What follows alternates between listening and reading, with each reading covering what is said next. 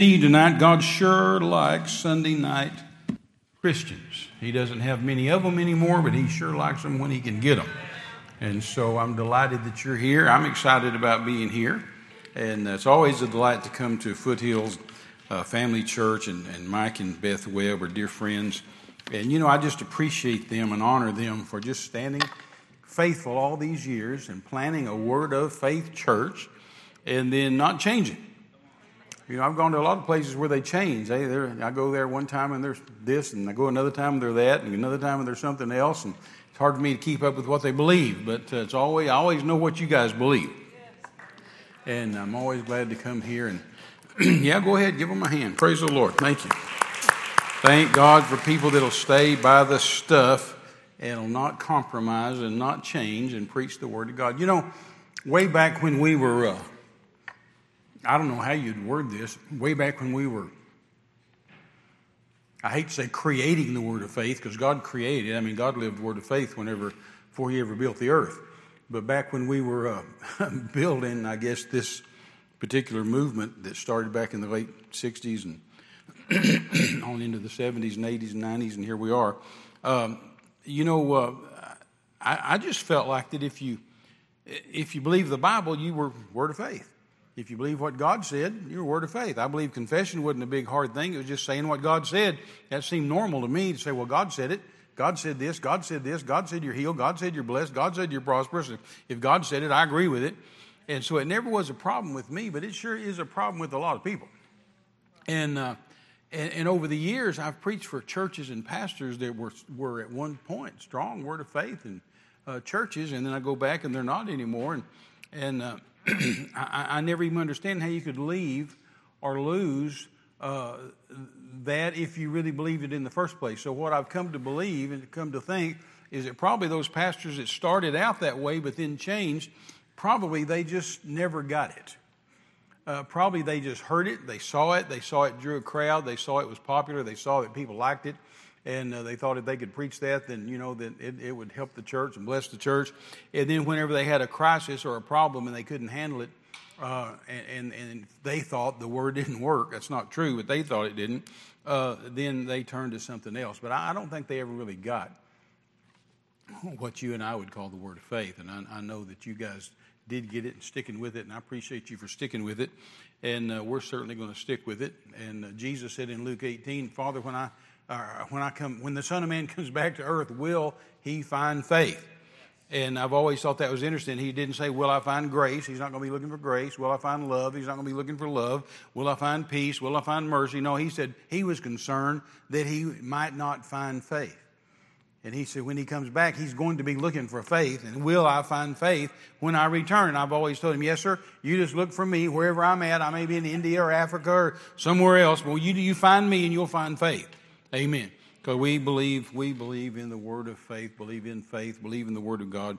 Amen. And I know you do too. And I'm always excited and honored to be here at the church. Praise the Lord. And I'd preach without an offering. You know, I'm happy to preach and happy to be here in this church. Amen. Renee, you've got a word to say. Come greet the people and say something tonight, and then we'll get right on into this. And do you guys still have that little stand that I can just go right out here? Some of you guys, Bill or somebody. If you don't, it's okay. Just that little stand, so I can walk out here. Hallelujah. We can take the pulpit, I guess. Well, I just wanted to greet you tonight and just tell you how proud heaven is of you, and that you change the atmosphere of this part of the world because you are the salt and light of what God is counting on. He has such respect and value for your life, and He expects you to continue to influence everything around you and to change the atmosphere, that when you show up, the glory of the Lord shows up. I want to hurry up here because I know many of you may have come for hands to be laid on you tonight or for healing in your bodies. And you know, God's in the healing business 24/7. He doesn't have just a healing service. Isn't that wonderful? Yeah. That heaven doesn't just call a healing service once a month or once a week, but healing is available from heaven 24/7.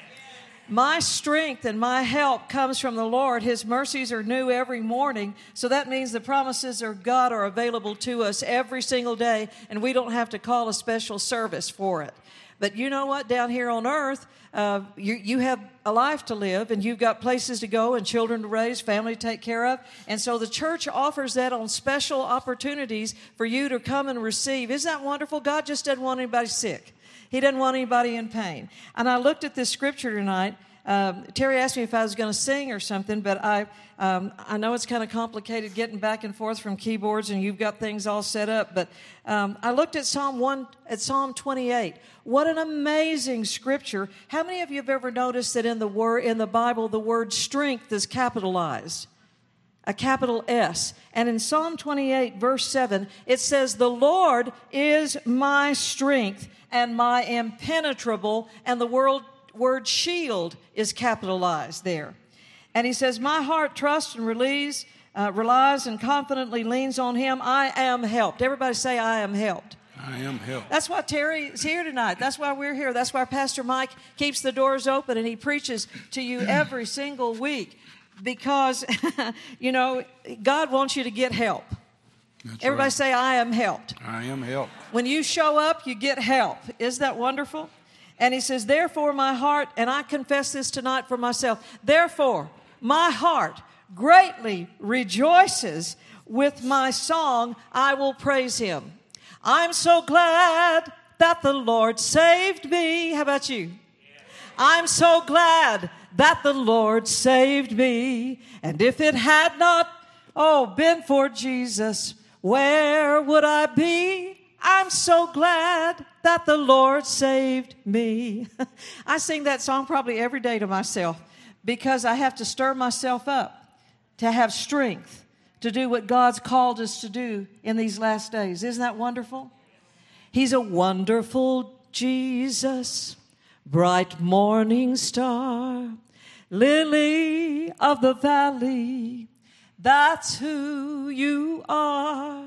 I'm so glad I know you. Aren't you glad you know Jesus? What a wonderful blessing. Oh, yes, I do.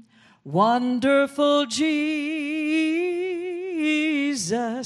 Oh, Lord, thou art so true. We picked a God that tells the truth, and he doesn't lie. And he's always there to minister to us. So this verse says, "Therefore, with song, I will praise him." And if you don't think you sing well, just make a joyful noise. Because it appears to me that heaven will accept both. A joyful noise and a song to the Lord, to the rock of our salvation, that when we praise him and when we honor him and when we glorify him, heaven pays attention. Isn't that wonderful? And so when we come to him and we minister to him and we give our time to the Lord, even Malachi chapter 3 says that when we talk about him and when we mention him, heaven keeps a record of our conversation about him. And that is such a holy, sacred thing. And so when you come into the house of the Lord and you come to hear the word of God and you come to receive from God and pull from the anointing and pull from the man of God, then heaven takes notice of that. And like Terry was saying, God's looking for faith. The eyes of the Lord run to and fro, just looking for an opportunity. He wants to show himself strong and do it through the people of God. So I commend you for your life given to the Lord Jesus. I stand in honor of what God is doing in this particular church, and we are so grateful and so thankful, because I tell you what, God pays attention when we are grateful and when we are thankful. Amen. God bless you tonight. And I look at all these notes Terry's got here, and I know it'll be good. So y'all enjoy and get ready to receive from the Lord. I think it may take till midnight, right? That's right. Thank you. Praise the Lord. Praise God. Well, stand up with me. 2 Chronicles chapter 5, verse 13 and 14. I love this scripture, and I'm always believing for it to take place in our midst. It says, "As it came to pass, as the trumpeters and singers were as one, to make one sound to be heard in the praising and thanking the Lord, and when they lifted up their voice with the trumpets and cymbals and instruments of music, and praised the Lord, saying, For he is good, for his mercy endureth forever. That then the house was filled with a cloud, even the house of the Lord, so that the priest could not stand to minister by reason of the cloud, for the glory of the Lord had filled the house of God. Isn't that a great scripture? I just believe every time I go in to preach, I'm just believing for that to happen. That the glory, that's the original smoke machine. Amen. God had the original smoke machine. And I'm not against the store-bought ones, but man, God had the original one that filled the place with a cloud, with a fog, with a smoke that the priest couldn't even stand up to minister because of the reason of the cloud. For the glory, say glory. For the glory of the Lord had filled the house of God. Father, in the name of Jesus, thank you for your word tonight. Thank you for ministering to us by your Spirit. Thank you for the healing, the tangible healing anointing of the Holy Ghost of Acts falling in the house tonight. In the name of Jesus, to heal, to cure, to make well, and the anointing destroys the yoke of bondage. Whatever yoke of bondage be represented in this house tonight, your word tells us in Isaiah chapter 10 that the anointing destroys the yoke of it. It doesn't just make it feel bad. It doesn't just bend it. It doesn't break it. It destroys the yoke of bondage. So whether it's that yoke is named cancer or AIDS or HIV or lupus or leukemia or whatever disease, whatever Latin name doctors may have placed on it, whatever it is, it bows its knee to the name of Jesus, and the anointing destroys the yoke in the name of Jesus. Father, it may be a marital problem. It may be a business yoke, a marital yoke, a family yoke. Destroy it tonight. I pray for the destroying anointing of the Holy Ghost of Acts to fall in this place and destroy the yoke of bondage to the glory of God in the name of Jesus. And we thank you for it. Write these scriptures on the tables of our heart and cause us to go from here declaring the word of God in our mouth and causing the word of God to work for us everywhere we go in the name of Jesus. Father, I believe people will be able to take this word tonight and these scriptures tonight to people that are in the hospital and let them play it over and over and over, and it'll bring miracle to incurable diseases, healing, and raise people up from their deathbeds to heal people. In Jesus' name, we thank you for it and give you the glory and the honor and the praise, the majesty and dominion in Jesus' name. And everybody said, amen, amen, amen. Well, you can be seated. This young man over here on the front row next to Renee is Jason Gatlin, very dear friend of mine. His dad, Kenny Gatlin, his mom, Brenda, pastor a great church in Torrance, and he's got two brothers, and they're just all in the ministry together, and he's about to embark out on a brand new ministry. Do people know what you're doing, or am I letting the cat out of the bag? Okay, he and his wife, it's got to be God. He and his wife are about to go to Longview, Texas. Now listen, you're leaving Torrance, California, and going to Longview, Texas. I've been to Longview lots of times, and going to start a church. So pray for them when you think about them. Pray for them. Pray for them when you don't think about them. If you pray for them, you will think about them. And I tell you, my hat's off to them, and my prayers are to them, and they're going to start a church there in Longview, and Lord knows that Longview needs it. And so we're excited about your new endeavor, you and Jessica and the babies. Praise the Lord. How many kids do you have? 13, 14? Six. I knew it was a bunch. He and Jessica have 6 kids, and they're just, teenagers themselves. So they're going to take that whole crew and go to Longview, Texas. Praise the Lord. Praise the Lord. Amen. All right, y'all ready to get into this? I'm going to give you some scriptures tonight, and I'm going to give you a bunch of scriptures tonight. I don't think you're probably going to be able to take notes. You probably aren't going to be able to write that fast, so you may just need to watch it on the church's Facebook feed or get the CD or whatever. But I am going to give you a lot of word tonight because I really believe this is something God put on my heart years ago to use this and to give it to people that are in hospitals. I'm not sure our office even produces it anymore, but if they don't, they should. I don't think I've seen it around. There's product back there on the table, but I don't think I've seen this message back there for a while. So sometimes you get a new crew in, and a message will drop off that somebody thought might not need to be done anymore. This one certainly does need to be done. Amen. As I said, Isaiah 10:27 tells us that the anointing destroys the yoke of bondage. It's the anointing. There's not any disease, any sickness that is impossible to God. God's never met his first impossible case, but it's the anointing that's going to destroy that. Amen? Our job is to tap into the anointing, or to tune into the anointing, or to connect with the anointing and cause that anointing to minister to us. And a lot of times I pray in churches, I'll pray what we call a mass prayer, or I'll just pray one prayer over everybody instead of laying hands on people. Now, in America, I will lay hands on people in America sometimes, simply because American Christians demand it, because American Christians, the church in America, have just gotten married to laying on hands. That's not the only method for healing. There's lots of methods for healing in the Bible. That's just one method that Jesus said, lay hands on the sick in the name of Jesus and they'll recover. But there's lots of other methods. Jesus spit on people too, so we could have a spitting service tonight. He also spit on the dirt and made mud out of it and made it anointed and wiped it on blind eyes and they were opened. He also had just the shadow of Jesus passing by them, they were healed. The shadow of Peter passing by them, they were healed.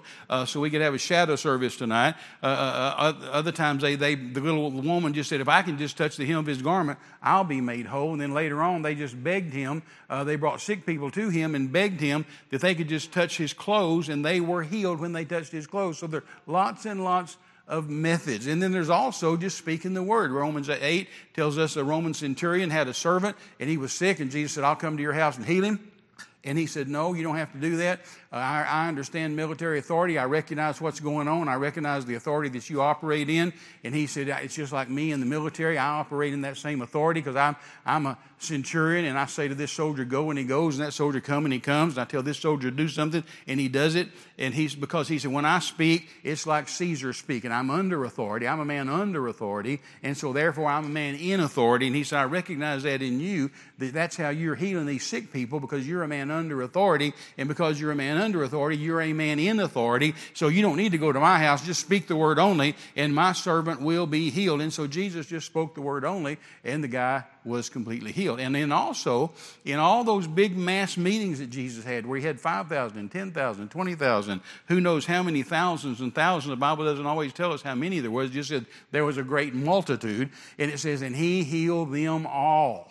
Well, for him to have healed them all, there's no way he could have mathematically, no way he could have laid hands on them all. So we know that he just prayed a mass prayer over them, or maybe didn't pray at all. He just spoke the word over them. Actually, the Bible never tells us to pray for the sick. I know that's disappointing to all of us church people, but the Bible never ever tells us to pray for the sick. Jesus just simply said, lay hands on them. Amen, Brother Terry, that's a good word. Well, I know, but the church doesn't always know that the Bible never tells us to pray for the sick. Somebody comes along always, and now, Brother Terry, Jesus prayed for that blind guy twice. I said, no, he didn't even pray for him once.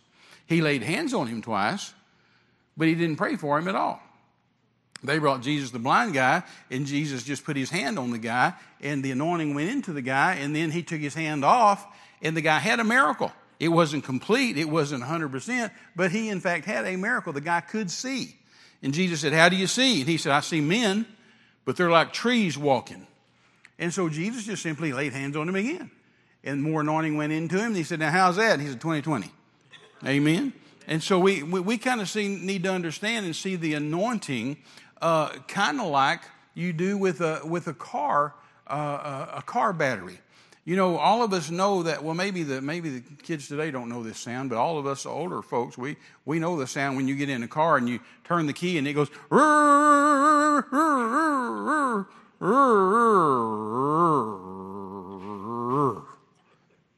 and the battery's dead. And so we go get another battery or get a car to jump it with or get a charger, and we put the cables on. We connect the positive to the positive, the negative to the negative, and we let power or charge, or in our case, anointing, go into that dead battery, and then sometimes we don't leave it long enough. Sometimes we think, okay, it's probably charged now, and so we take the cables off and we start the car, and it goes,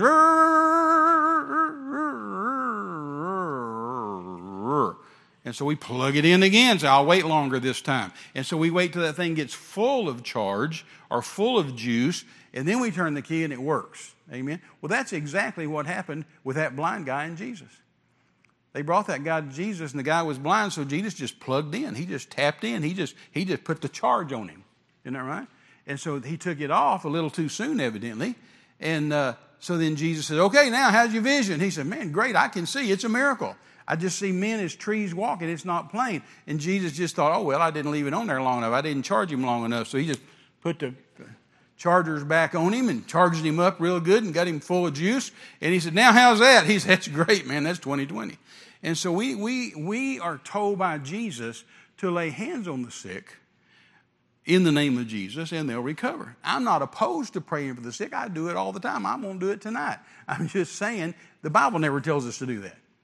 Isn't that right? And if you go read the miracles that Jesus did, you read Matthew, you read Mark, read Luke, read John, every miracle that Jesus did, he either touched people, or he spoke to people, or he did both, touched them and spoke to them. But he never prayed for any of them. You remember the little lady that's all bowed over for 18 years, could no wise lift herself up in Luke chapter 8?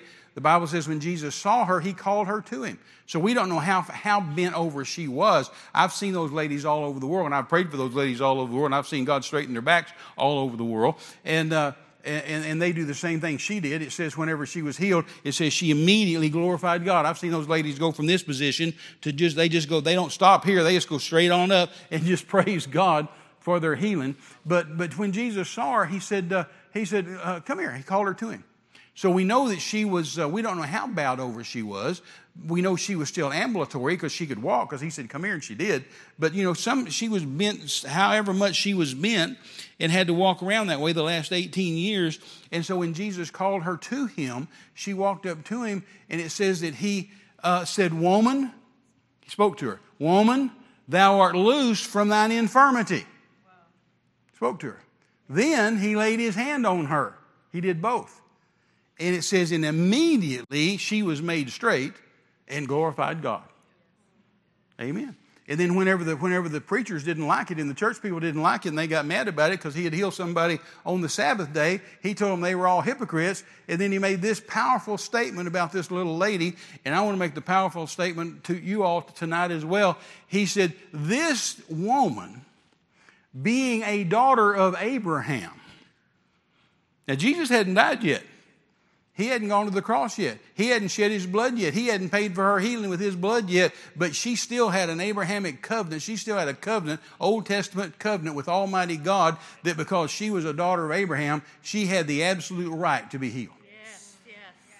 And that's what Jesus said to them. He said, this woman being a daughter of Abraham ought to be healed. She ought to be healed. She ought to be healed from the bondage of Satan on this Sabbath day. Now, he said it was the bondage of Satan that made her sick. He didn't say God made her sick. He said, oh, my, look what God did. God bent this woman over. God tormented her and bent her over just so he could heal her, just so he'd get to go. No. He said the devil's done this.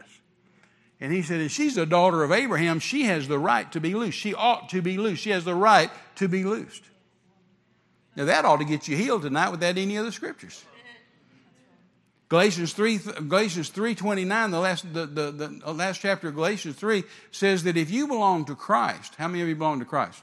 If you belong to Christ, you are Abraham's seed and heirs according to the promise.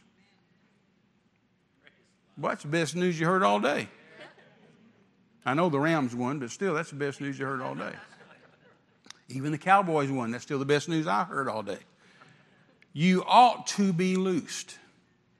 You have the right to be loosed. You're a daughter of Abraham. You're a son of Abraham. You have absolute right. And the devil has no right whatsoever to keep you sick or keep you down. But because you're a child of God, because you belong to Jesus, because you're a daughter of Abraham, a son of Abraham, you have absolute right to be healed and to be blessed and to have all the blessings of Almighty God. Isn't that great? That's an Old Testament blessing. You know, Pastor Mike, I've discovered in the last several years, a lot of churches and a lot of my friends even have kind of gotten away from faith and they've kind of gone to grace. Nothing wrong with grace except when you pervert it.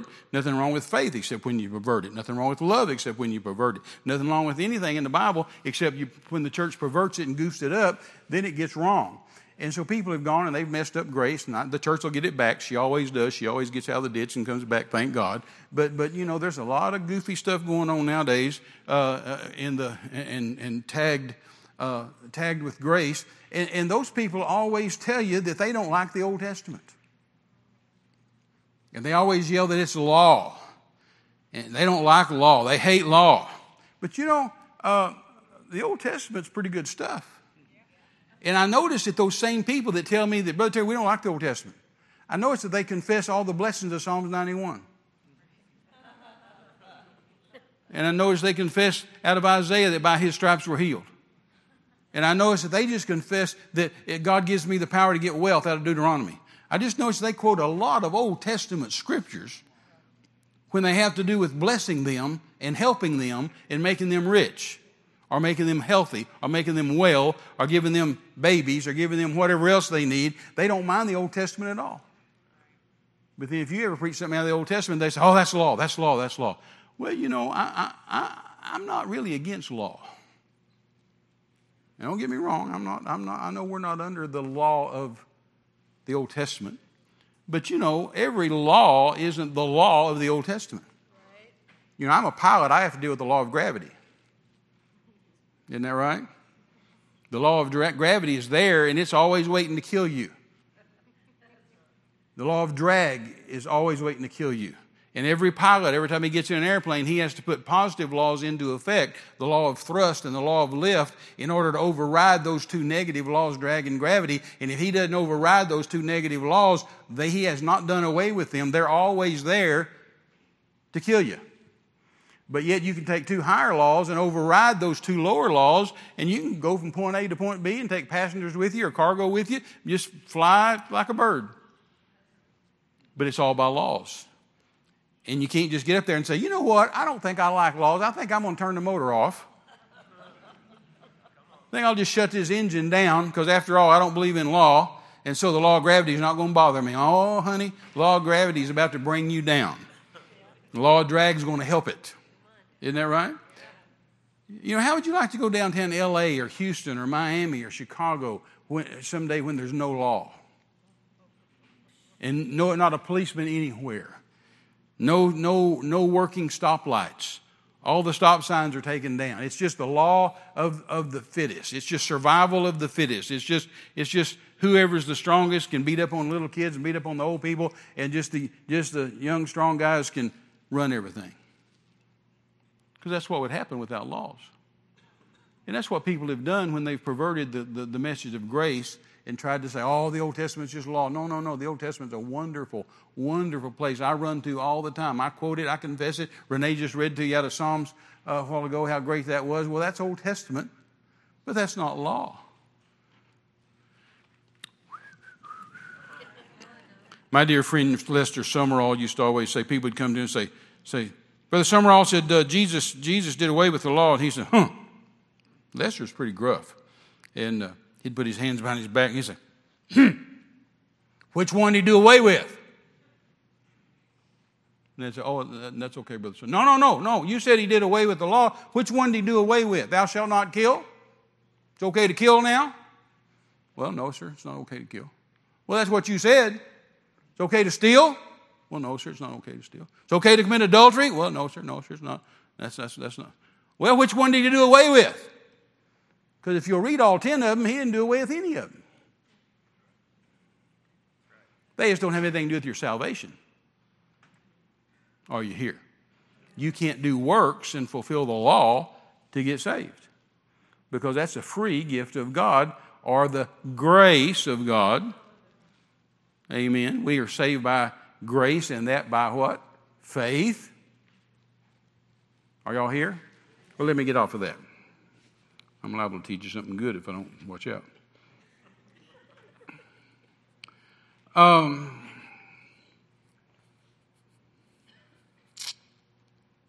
Healings and miracles are God's invention and God's idea that were never intended for us to have, because God intended for us to live in the Garden of Eden. And in the Garden of Eden, there were no healings and there were no miracles because there were no sickness, was no sickness and was no disease.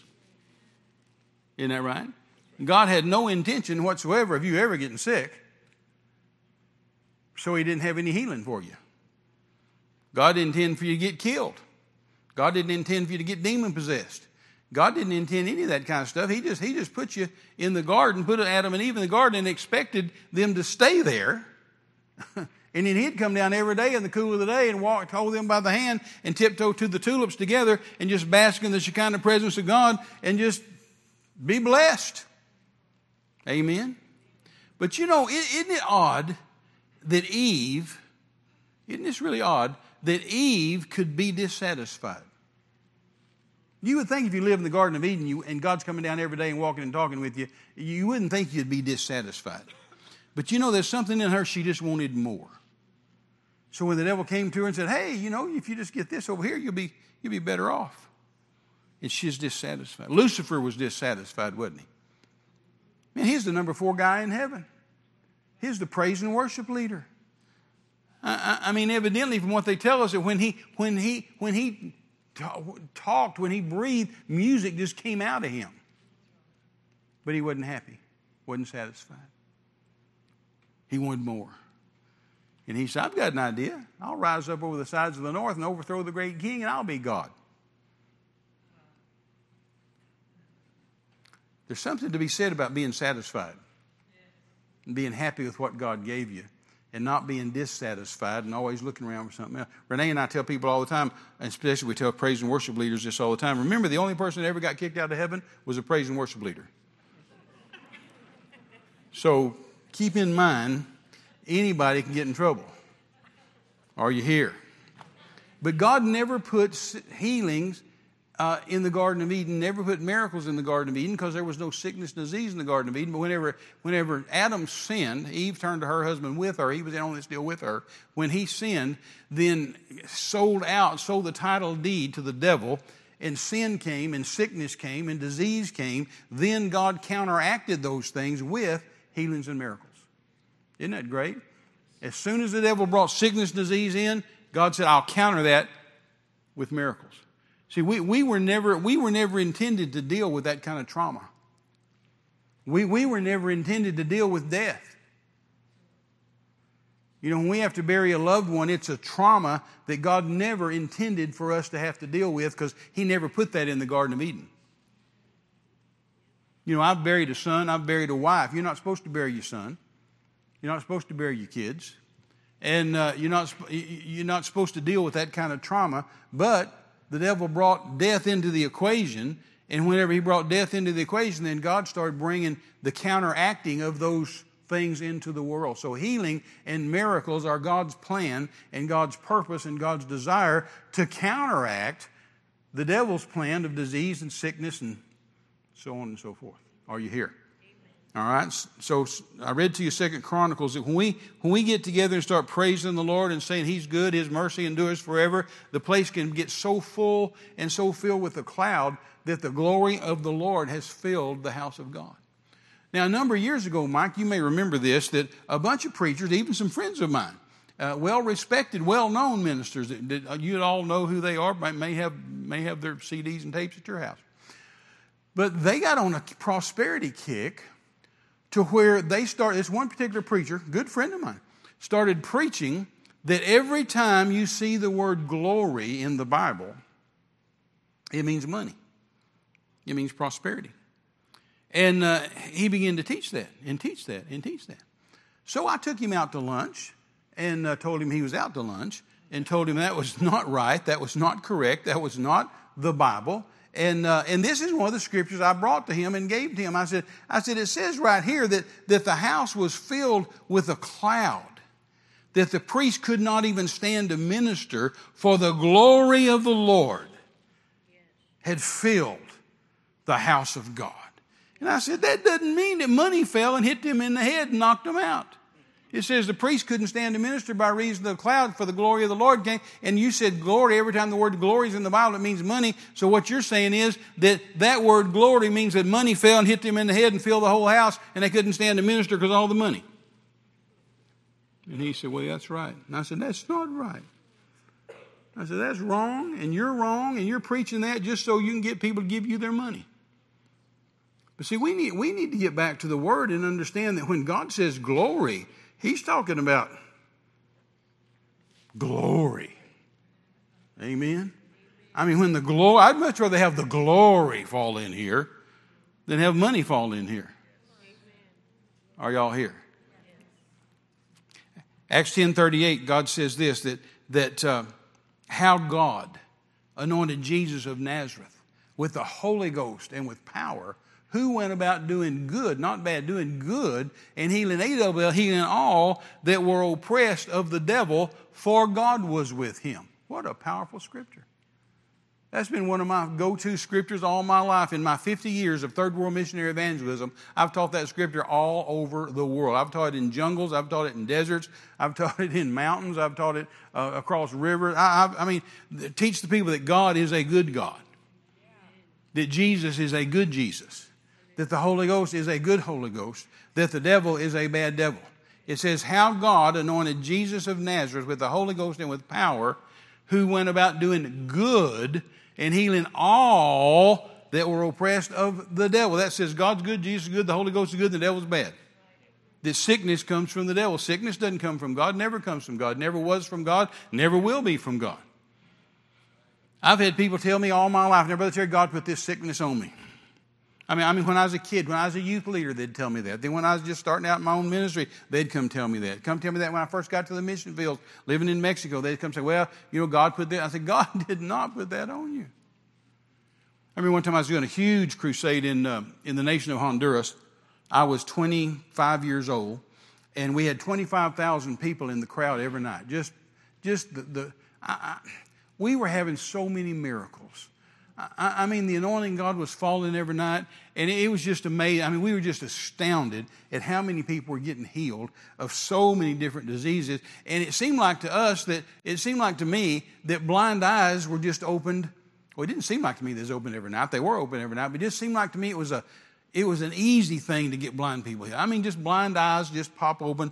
Night after night. I mean, people would run to the platform saying, I can see. They'd run to the platform saying, I can hear. I remember one lady came running to the platform. She had a baby in each arm, a toddler in each arm. They were twins, I found out later. And she's just crying and she's just screaming at me, they can hear. And she came all the way up to me. And I said, what's the deal? And she said, they can hear. I said, well, I guess they couldn't hear before. No, they were born deaf. They can't hear anything. But tonight, look, they're here. Look, they're hearing. And she'd say something to them. They'd turn their head and look at her. And I'd say something to them. They'd turn and look at me. And just miracles and miracles and miracles. And blind eyes especially were just opening.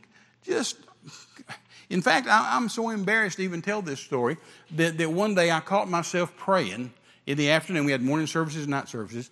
And I caught myself one afternoon praying. And I heard myself pray, now, Lord, we need some really good miracles tonight.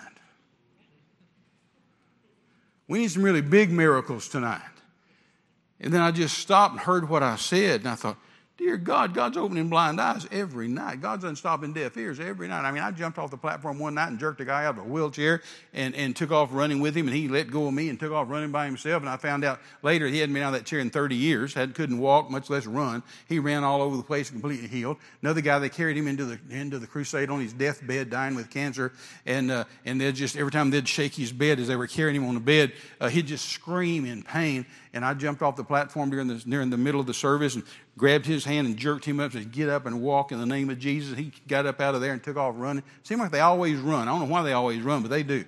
And he ran, came back and gave his testimony, completely healed with the power of God. And I heard myself praying, we need some good miracles tonight. Lord, we need some good miracles. When I heard myself say that, I just repented and God, I'm so sorry. I'm happy for the hangnails. I'm happy for the headaches. I'm happy for the stomach aches healed. I mean, I'm happy for anything you do. And one day I was praying in the afternoon, and there was a knock at the door.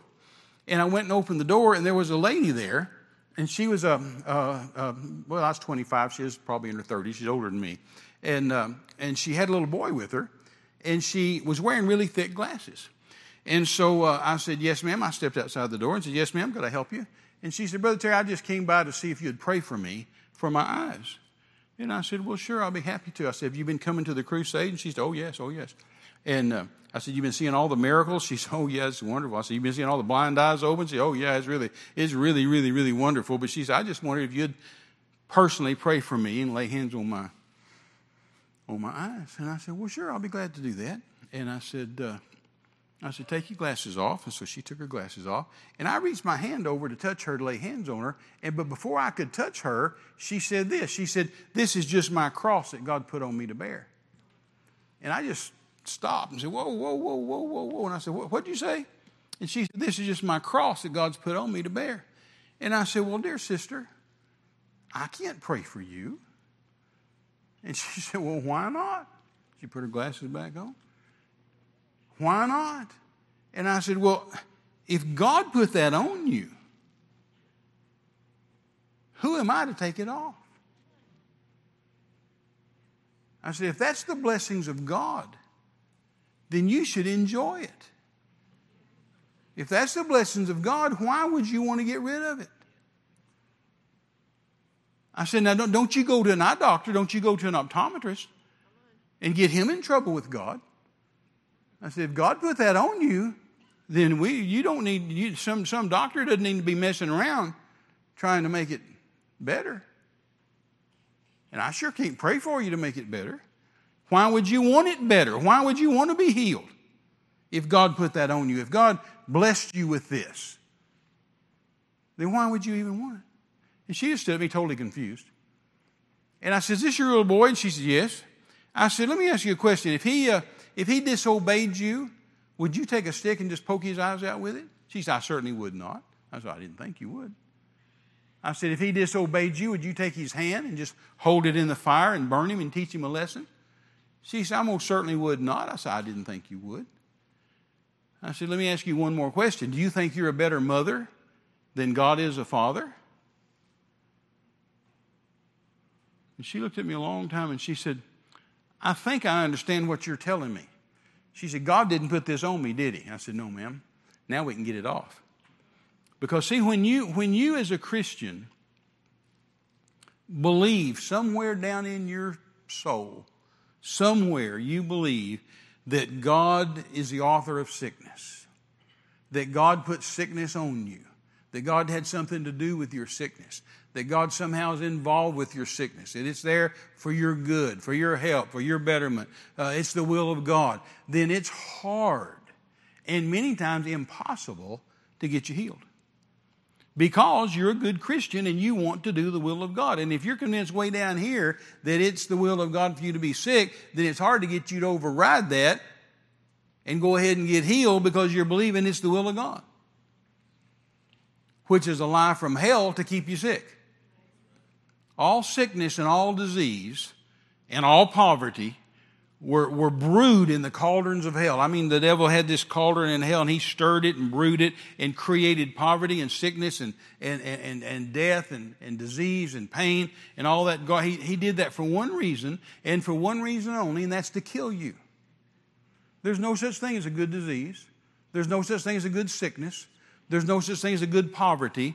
You come go with me to some countries I go to, and I'll show you real live poverty. We don't know what poverty is in America. We've got government agencies, and we've got things. People are poor, obviously, but we've got ways to help people to keep them from dying from hunger. But you go with me, and poverty is a killer. It'll kill them. It's a killer. It's a killer. It's deadly. I despise poverty. I hate poverty. And God never intended for us to be poor. He intended for us to be blessed and to be prosperous. And God never intended us to be sick. He intended us to be healed. And He intended us to be well. And intended us to be blessed. And somehow the devil snuck into the church centuries ago and convinced the church God wants you sick and God wants you poor. Those are some of the two most famous sermons of the church, of any denomination. God wants you sick and God wants you poor. God made you sick. God made you poor. God loves the poor. Oh, wait. Yeah, I know He loves the poor. He said He loves the poor. He wants us to bless the poor. He said the poor will have with us always. But He didn't make them poor. And He doesn't want them to stay poor. He wants them to get in the Word and find out how not to be poor. And He wants them to get in the Word and find out how not to be sick. He wants us to win. He called us more than conquerors, not more than beggars, not more than losers. Amen? Are y'all still with me? We need to despise sickness and despise disease. I know I talked to you about this, I think the last time I was here with you or the time I was here with you before that. I know I was here with you exactly a year ago today. And I know we talked about me being raised in West Texas around rattlesnakes, and that I hate rattlesnakes. I mean, I hate them. I despise them. There's no such thing as a good rattlesnake. I've never met a rattlesnake I didn't kill, and if I met one tonight, I'd kill it tonight. And all my life growing up in West Texas, I mean, you go outside in the backyard, you got to watch out for snakes, and go out in the front yard, you got to watch out for snakes.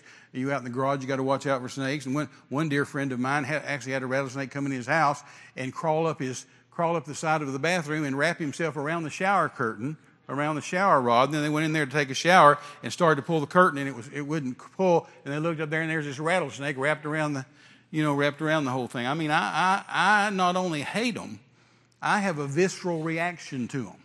When I see a rattlesnake, it just makes me mad.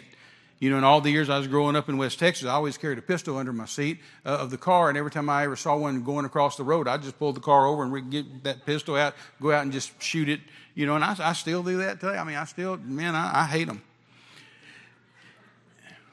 Y'all understand I hate them?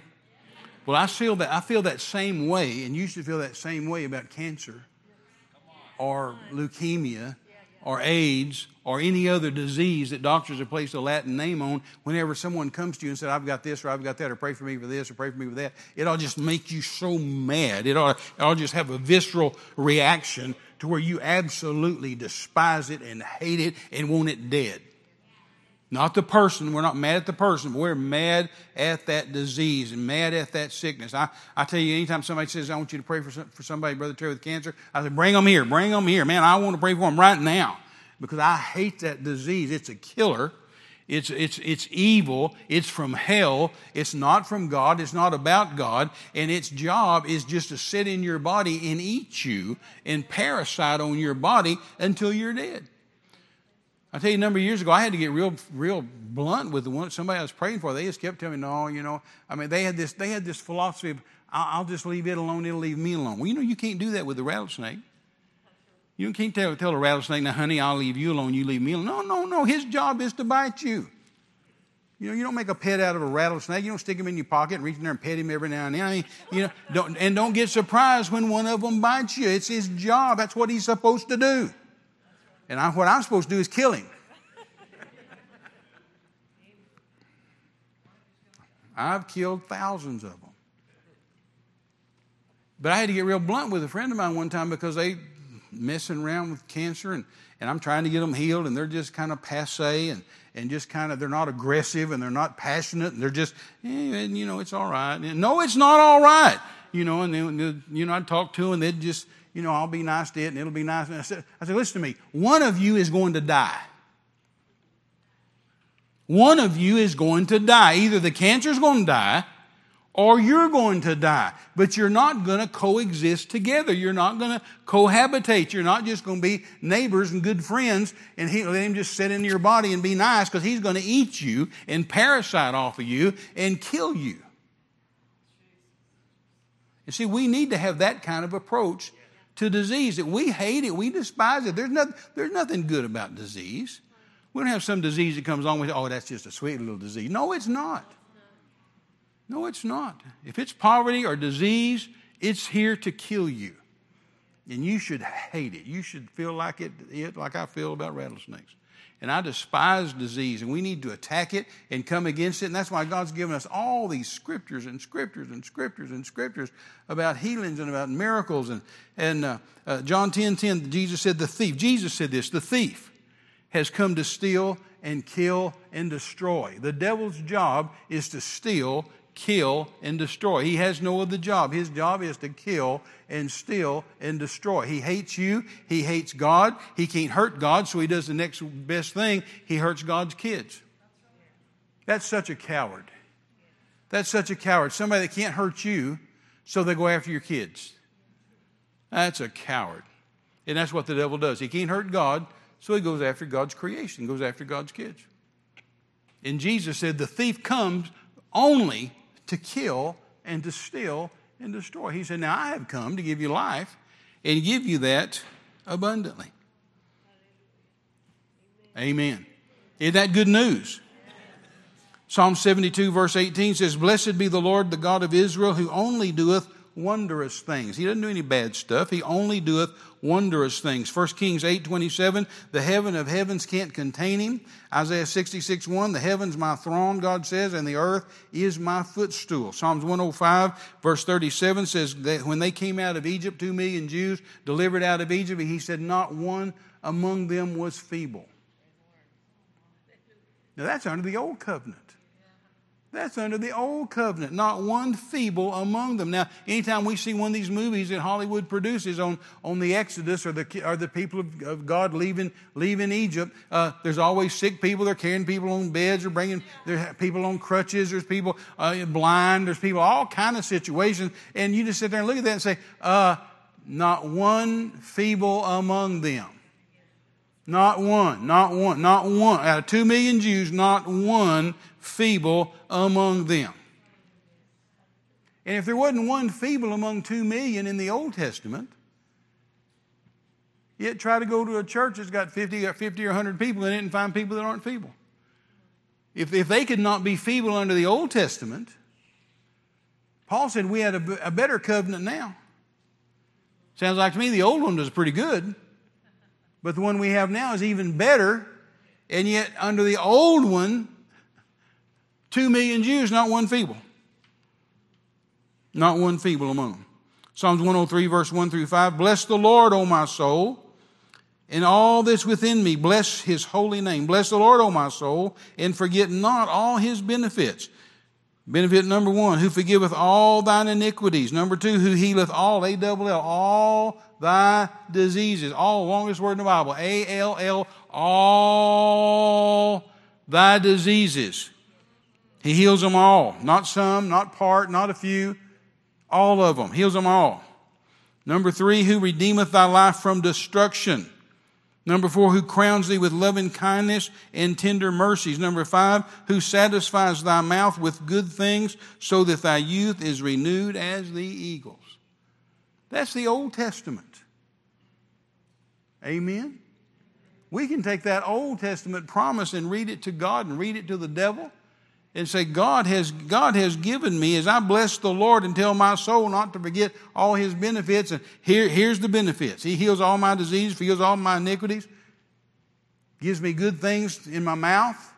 You know, I've always said it gives you good things to eat and good things to say so that your youth is renewed as the eagles. Y'all can shout anytime. Psalms 107 verse 20, he sent his word and healed them and delivered them from their destructions. What a powerful scripture that is. I think my Bible must be getting heavier. Renee was singing in the church the other day, and the microphone was up here like this, and it started doing this, and she started playing the piano, and she just kept going with it, and somebody would run up there, and they'd pull it back up again, so she'd stand back up, and then so I feel like that's what this is doing. He sent his word and healed them and delivered them from their destructions. How much plainer can you get? How much better news can you get? He sent his word. Jesus is his word, right? In the beginning was the Word was with God, the Word was God, John 1. Drop down to verse 14, and the Word dwelt among us. He became flesh and dwelt among men. His name is Jesus. He sent his word and healed them and delivered them from their destructions. Thank God we don't have to be destroyed. Not by fire, not by flood, not by hurricanes, not by earthquakes, not by any of that stuff. Amen? Say, he sent his word and healed me and delivered me from my destruction. Amen. Now say that about 1,000 more times. Exodus 15:26, I will put none of these diseases upon thee, for I am the Lord that healeth thee. Wow. I will put none of these diseases upon thee, for I am the Lord that healeth thee.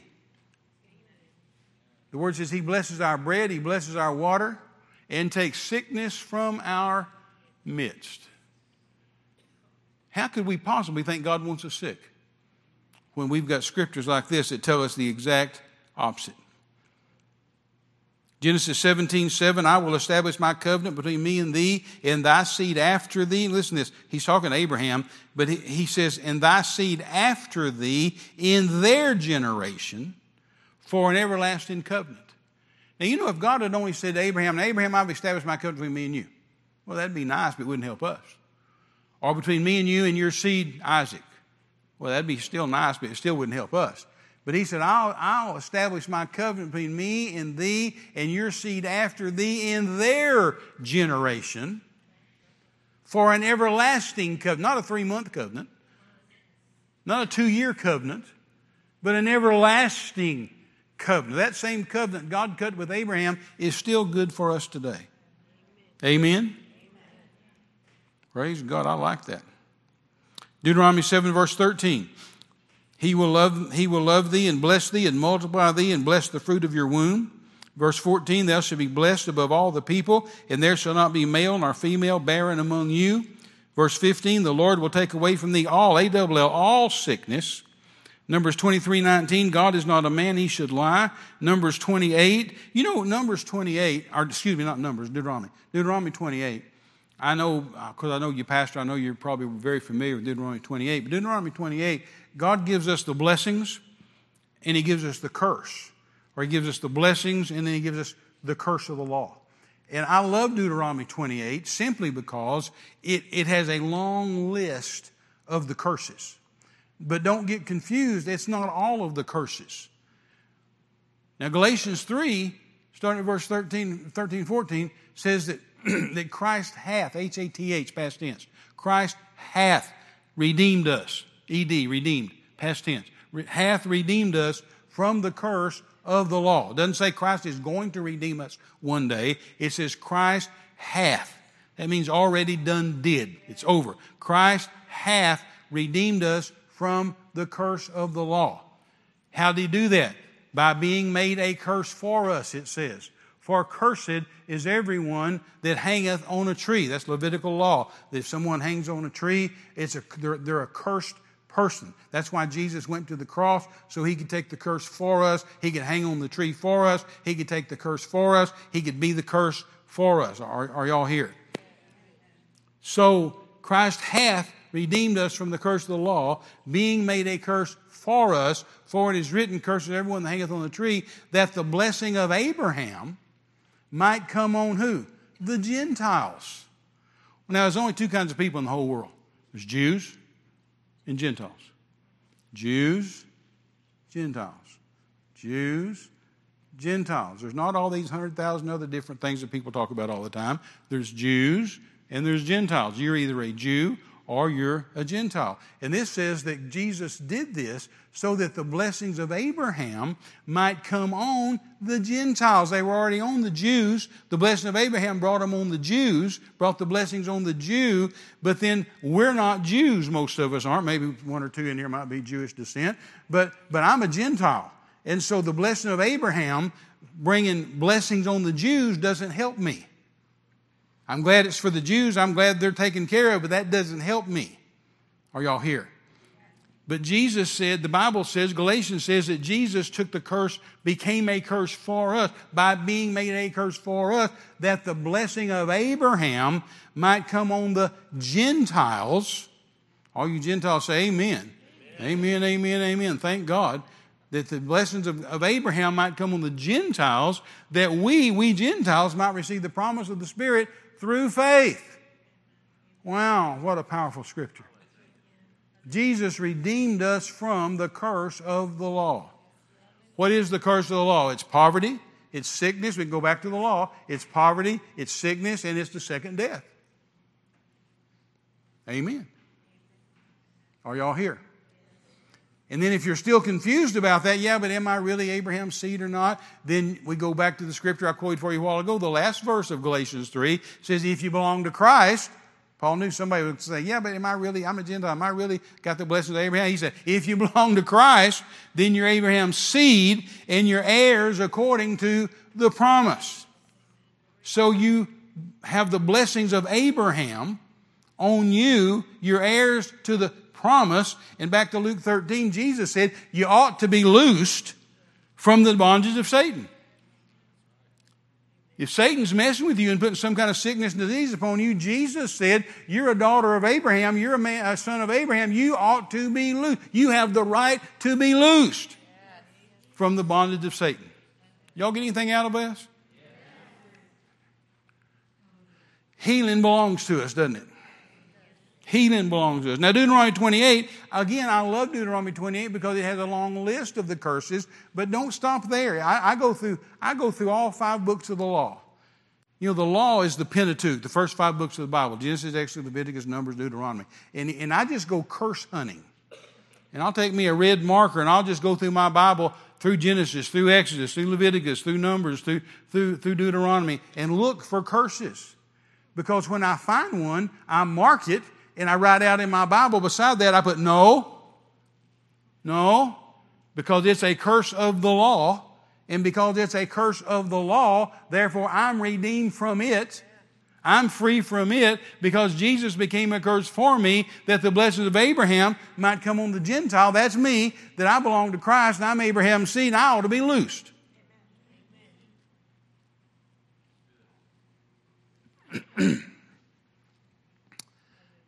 But anyway, they're listed here, and I'll give them to you in the list. But don't let this be the only list. Go get your own list out of Genesis and Exodus and Leviticus, as well in Numbers, as well as Deuteronomy. 28, Deuteronomy 28, starting at verse 15 through 22. Then 27, 28, and 29. Then 34 through 61. All right? Deuteronomy 28, verse 15 through 22, 27 through 29, and 34 through 61 says that these are the diseases. Tuberculosis, fever, any kind of fever, hay fever, scarlet fever, rheumatic fever, etc. Inflammation or infection, burning, liver disease, hemorrhoids. Bet you never knew hemorrhoids are under the curse of the law, but they are. You don't have to have hemorrhoids. Itch, scratching, rash, skin disease, madness, insanity, blindness, eye trouble, heart trouble, oppression, depression, leg trouble, knee trouble, open running sores, ulcers, sorrow of mind, doubt of your life, fear, no assurance for your life. Plus, verse 60 and 61 says, every disease that existed or was listed and every disease that Satan ever invents in the future is under the curse of the law. That's a partial list of what's under the curse. And you don't realize sometimes what you're redeemed from if you don't know what those curses are. If you didn't know that hemorrhoids are under the curse, or scratches under the curse, or itchings under the curse, or an open sore, bleeding sore is under the curse, then you wouldn't know that you're redeemed from it. And if you don't know you're redeemed from it, then you can't take advantage of it and say, hey, I'm redeemed from that. Amen. When I was a missionary and living in Guadalajara, Mexico back in 1970, I believe it was 1974, I got a call one day from an aunt of mine in West Texas. And I just picked up the phone and said hello. And she just started in, didn't even say, hello, Terry, how are you? She just said, Terry, you've got to come home right now. Your grandmother's dying. And it squirted out of me. I didn't even think. It didn't come out of here. It came out of here. I said, that's a lie from the pits of hell. And then I stopped and thought what she said and what I said. And so I said to her, I said, what'd you say? Did you say she's dying or she's dead?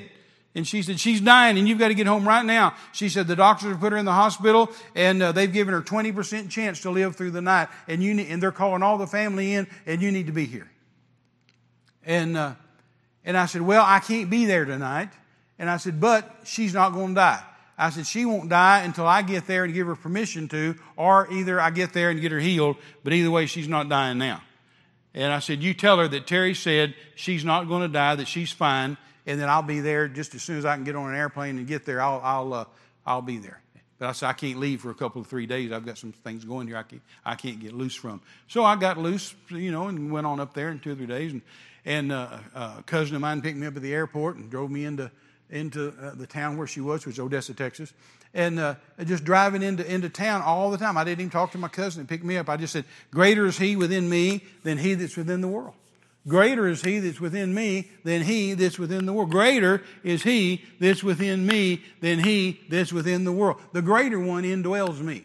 The greater one lives in me. When I walk in that hospital room, the greater one is in authority. The greater one is in charge. I'm not bowing down to sickness. I'm not bowing down to disease. I'm not bowing down to what somebody else said. I am in authority. I am in charge. I am in dominion. The greater one lives in me. Now, my cousin thought I was crazy, but it's okay. I'm not trying to impress my cousin. And so we get to the hospital. I walk in the hospital room. My mother's in there. One of my other aunts are in there. My grandmother's there in the bed. Now, she's got diabetes. And I'll tell you how long ago this was, Michael. We used to call it sugar diabetes. So she had sugar diabetes, but now we'd say she had diabetes. And she had diabetes, and she had totally gone blind from it, so she had no sight. And her kidneys were almost completely shut down, and were shutting down. And the doctor said 2 days ago she has 20% chance to make it through the night. And so I walked in, and she's laying there in the bed. She can't see me. She's blind. And she's so weak, she can't hardly talk. She can just barely speak at a whisper. And I didn't walk in the room and say, "Hey, Grandma, it's Terry. I love you. I've missed you. You're so sweet. I've just come up here." But I just walked in the room, and I said, "It's Terry. Now tell me this. Do you want to die and go to heaven and be with Jesus and with Granddad? Or do you want to live and go home and cook me something to eat like you're supposed to?"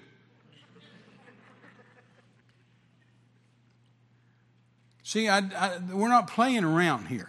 I want to shock her. I want to get her attention. So I didn't have time to hug and kiss and, "Oh, honey, I'm so sorry. I'm so sorry. I love you. Oh, please don't." Do you want to die? I want to know, what is your will? Do you want to die and go to heaven, be with Jesus and Granddad? If you do, that's fine. Or do you want to get healed and get up and get out of this room and go home and make me something to eat like you ought to? And she just started crying, just tears started coming out of her little eyes.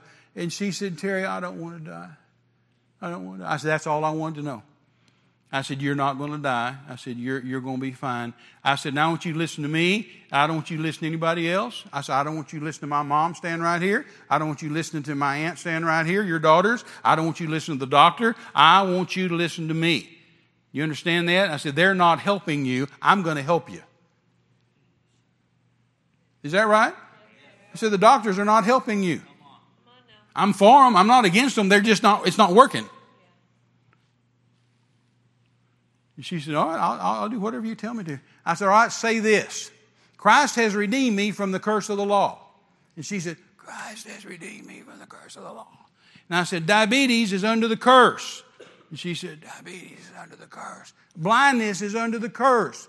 Blindness is under the curse. Kidney failure is under the curse. Kidney failure is under the curse. Jesus redeemed me from the curse. Jesus redeemed me from the curse. Therefore, I'm free from it in the name of Jesus. Therefore, I'm free from it in the name of Jesus." I said, "Now let's say it again. Christ has redeemed me from the curse of the law." And we went through the whole thing again.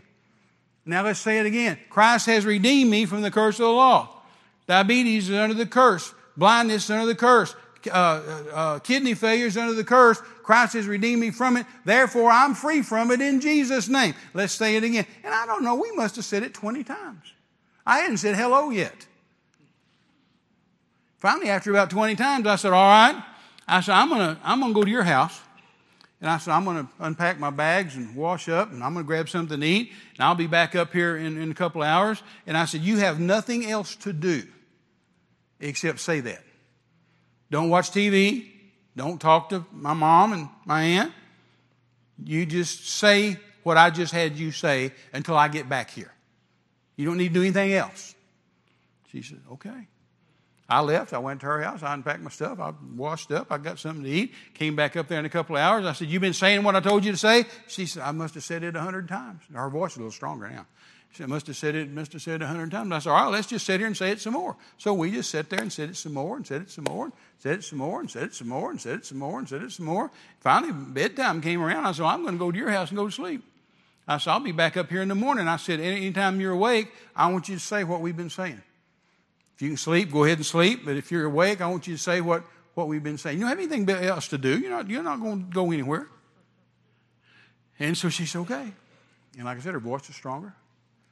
And came back the next morning. Boy, my aunt was mad at me. My mom was mad at me. But I just don't care.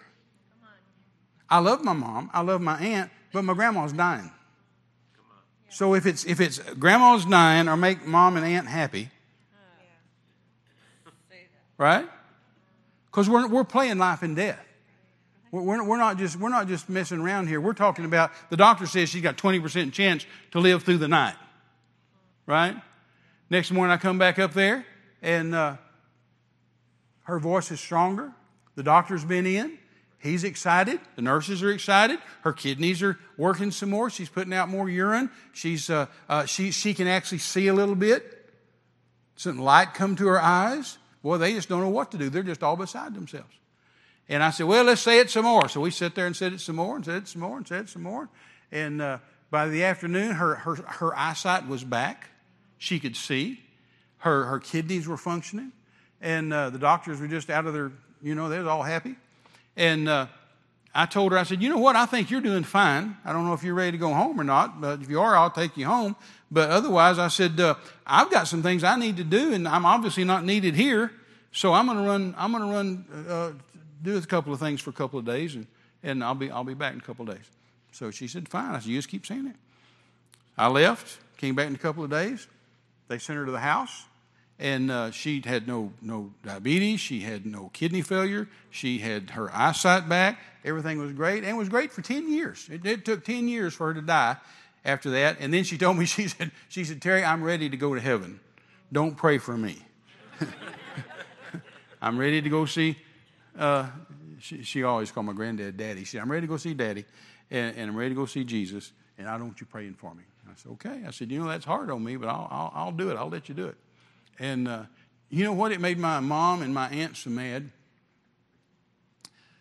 They actually came out in the hallway the next day, when I went up there that next day and she was seeing and was better.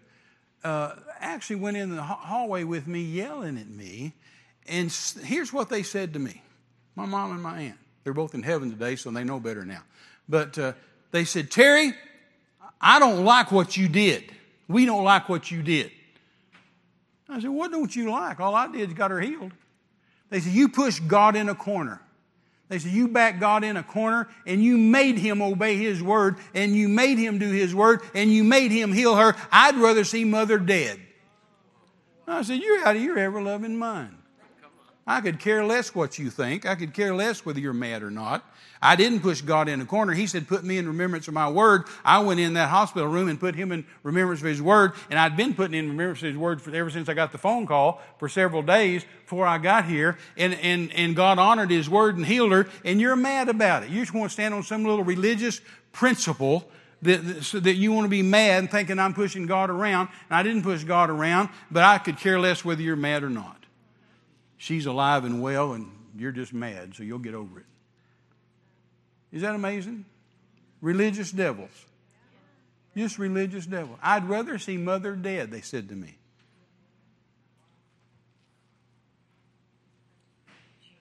Well, I'd rather get her healed.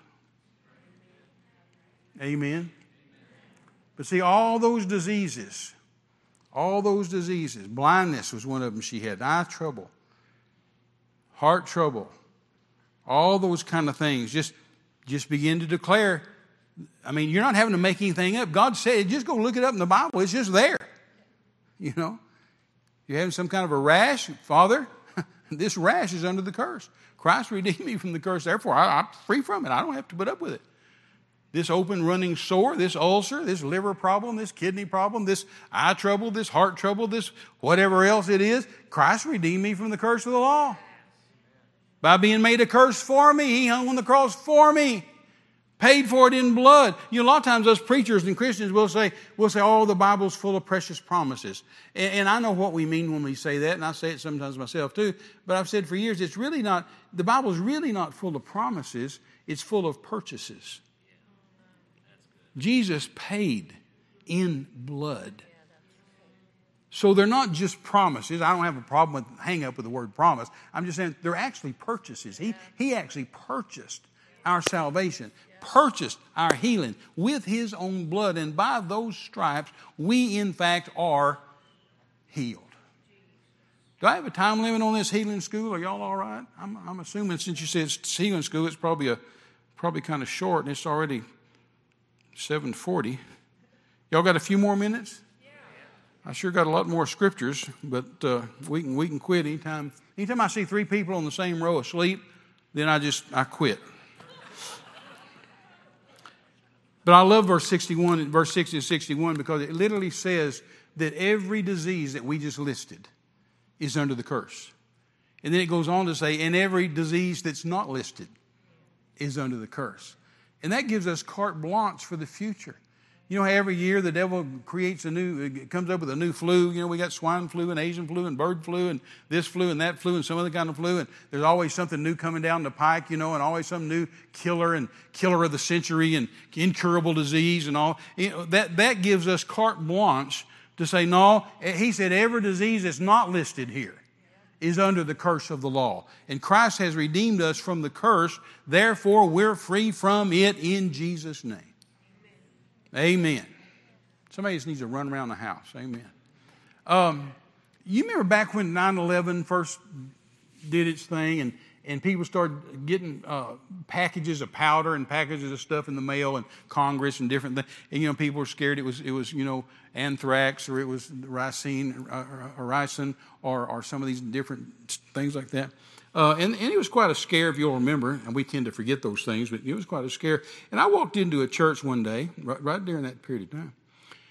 Walked into a church to preach for a pastor friend of mine, and he had this real funny look on his face. And I said, hey, buddy, how you doing? Good to see you. I'm glad to be here tonight, you know. And he said, oh, Terry, man, it's been a strange day. It's been a strange day. And I said, what's going on? And he said, well, come here, look. And he took me to his office, and he stands across the office and points to the table over in the corner. And there's an envelope laying on the table. And I said, what am I looking at? And he said, we got this envelope today, and it's got powder on the edges of it and stuff. I said, we're just scared. We don't know what it is. It could be some kind of disease, could be anthrax, could be something. We're trying to think, should we call and report it? And I said, so what you're telling me is you're scared? That's what you're telling me. You're scared, right? You're scared of that. And he said, yeah. And he said, what do you think we should do? You think we should call I said, I'll tell you what I'm going to do. And I walked over to it and grabbed it. I said, the word says that no plague comes nigh my dwelling. And I picked it up and ripped it open and did it like this over my head and just poured all that stuff out on my head. I said, the word says no plague comes nigh my dwelling, so I'm fine with it. Whatever you want to do, you just do it. But I'm good. He just about lost his lunch and his everything else you could lose, you know. But I don't know what was in it. Still don't know what was in it. Don't care what was in it. God covered all that. He said if we drink any deadly thing, it won't hurt us. He said we take up serpents. Jesus said that. Take up serpents, they bite us, it won't hurt us. No evil. No, I love Psalms 91. I know it's Old Testament, but excuse me for getting excited over the Old Testament. Man, I'm just like the old farmer, Renee. You know, just hold my plow lines while I shout. Used to be an old farmer in Mississippi, faithful churchgoer. And he'd just shout. He'd just be in the pew every Sunday, every Wednesday. He'd just shout, glory to God, glory. Thank you, gee, I'm so thankful. And they got a new pastor in. It's a true story. Got a new pastor in. And the new pastor just got unnerved every time this brother would shout. It just really unnerved him, just messed him up. But it just kept happening every service. And so finally the new pastor went to the deacon and said, look, it's either him or me. He's either got to go or I'm going to go. But we're not going to do this. And they said, well, let's go out and talk to him. I think we can talk some sense into him. So 3 deacons and the pastor went out to where his farm was, and they saw him out there plowing. He's got these horses, and he's out there plowing. And they walked out there, and he saw him. He said, oh, glory to God. He said, hello, pastor. Hello, brother so-and-so, brother so-and-so, brother so-and-so. Just so glad you're here. I tell you, it's a beautiful day, and it's wonderful. Glory to God, glory to God. And they said, well, now, look, here's what we came to talk to you about. They said, you know, it's just unnerving our new pastor. Every time you sit in the pew and shout, he loses his place, and he doesn't know what to do, and it just unnerves him. And he's talking about leaving, and so we're just going to ask you to just tone it down and don't shout in church. And he said, well, okay. He said, I'll do my best. But he said, he said, every time I think of my farm and all this land God's given me, and I think of my wife and my kids, this big team of mules that I'm plowing with. Oh, there's my son. He's plowing with another. Hold my plow lines. I gotta shout. Glory to God. Thank you, Jesus. So sometimes you just got to get somebody to hold your plow lines while you shout. Amen. We are so privileged. We're Christians. We're the people of God. We've got all these precious promises and precious purchases that there's no loopholes in. There's no deal in here that says, no, now this won't work on Tuesdays. This won't work, if you're a woman. This won't work if you're this. This won't work if you're... No. This is for everybody. Thank God, thank God, thank God. No, Psalms 91 says, no plague, no plague, no plague, no plague, no plague. You know how many times I've shouted that, Mike, around the world? Shouted that, screamed that at the devil when I'm in leper colonies and when I'm in infected places and in disease-ridden places and places I'm not supposed to be, and just glory to God, no plague, no plague, no plague, no plague, no plague comes nigh my dwelling, no evil befall me. Amen. It just makes you shout, makes you get excited, makes you. Places I go, we're not playing games. It's the real deal. You either, the devil's there trying to kill you, and you're there trying to bring life, and so, amen. I'm going to pray healing on this thing.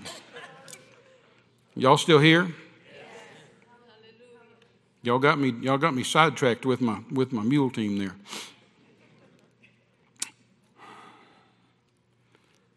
Jeremiah 29:11, for I know the thoughts that I think towards you, saith the Lord.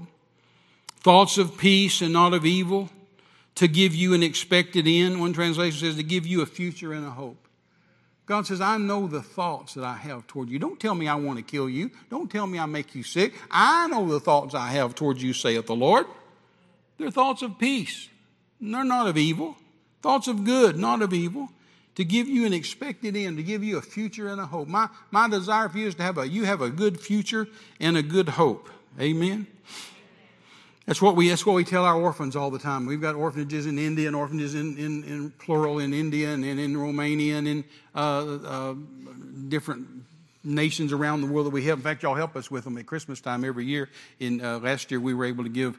We gave Renee, $40,000 last year at Christmas time to 12 different homes in 5 different nations.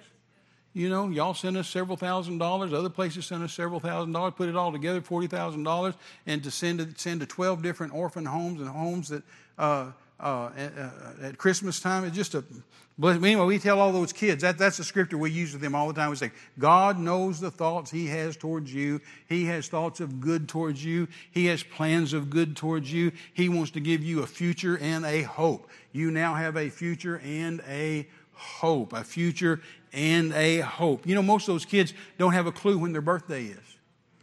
So, over the years, whenever we'd get a kid in, I just sit down and ask them, how old are you? And they tell me how old they think they are. They don't know. And, well, when your birthday is? No, I don't know when my birthday is. So I just pick one.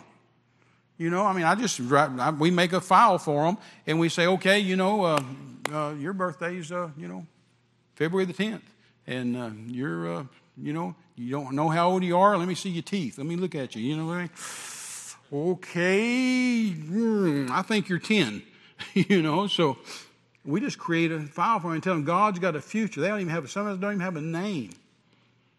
Renee is reading about one little orphan today that they called her number 27. Number 27.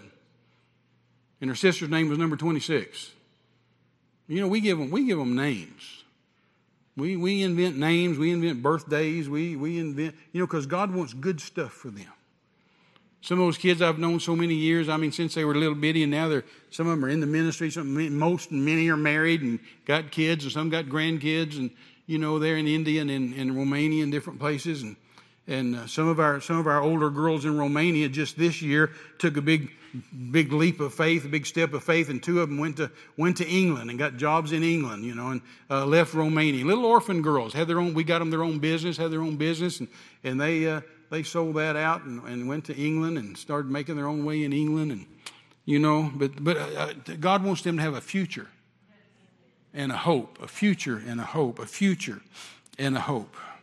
I got to hurry up with this. Y'all aren't encouraging me too much to hurry up. So, Exodus 23:25, he shall bless thy bread and thy water. I will take sickness away from the midst of thee. Verse 26,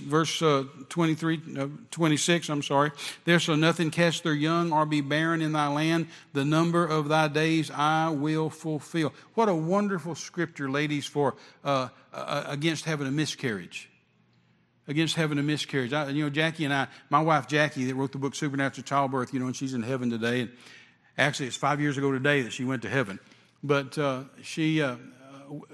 so many women around the world have had babies, and yet, so they come to us all the time and call us all the time. They still do, even though she's gone. They call Renee and I and call the office all the time, want us to pray for babies. And people come up and show us their babies all the time, and we call them Jackie's babies, that they've used her book and all those gobs of scriptures. But so many of them say, I've had 4 or 5 miscarriages, and I just can't seem to have a baby. Every time I get pregnant, I have a we give them this. We give them this scripture. There shall nothing cast their young or be barren in thy land. There shall nothing cast their young or be barren in thy land. The number of thy days I will fulfill. Man, you can take that and just slap it right upside the head of miscarriage and say, no. The number of my days I will fulfill. There shall nothing cast their young. I'll not cast my young, and I'll not be barren. I will have a baby. I will not be sterile. I will not be barren. I will have a baby. When Jackie and I were about to get married, and she came to me, we were just wise old kids at the age of wise old people at the age of 19, out in West Texas, and she came to me in tears, and she said, you may not want to marry me when you hear this, but there's 2 things about me you don't know. She said, number 1, I can't have children.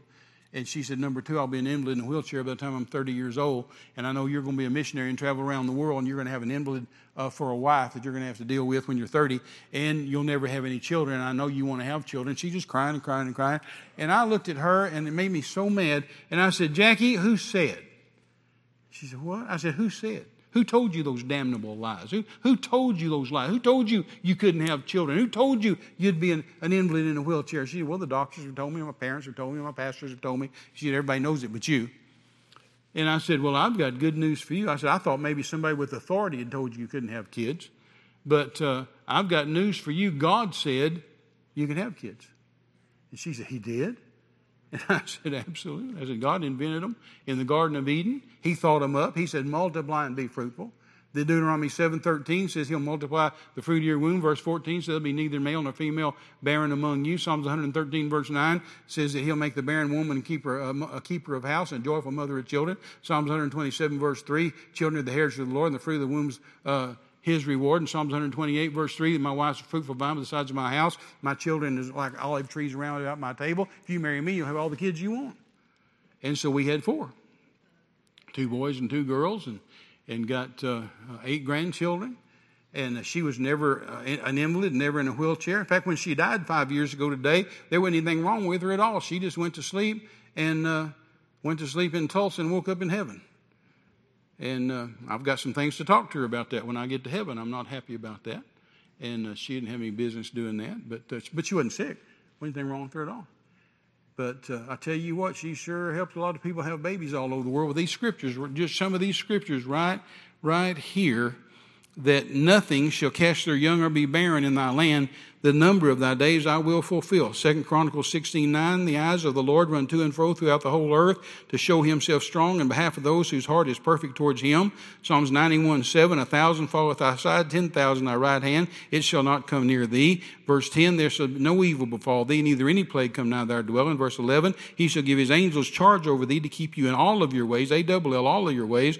They shall bear you up in their hands, lest you dash your foot against a stone. Proverbs 4:20 and 20 through 22. My son, attend to my words, incline your ear to my sayings. Let them not depart from thine eyes, for they are life. They are life. They are life to those that find them, and health or medicine to all their flesh. Psalms 34:19, many of the afflictions of the righteous, but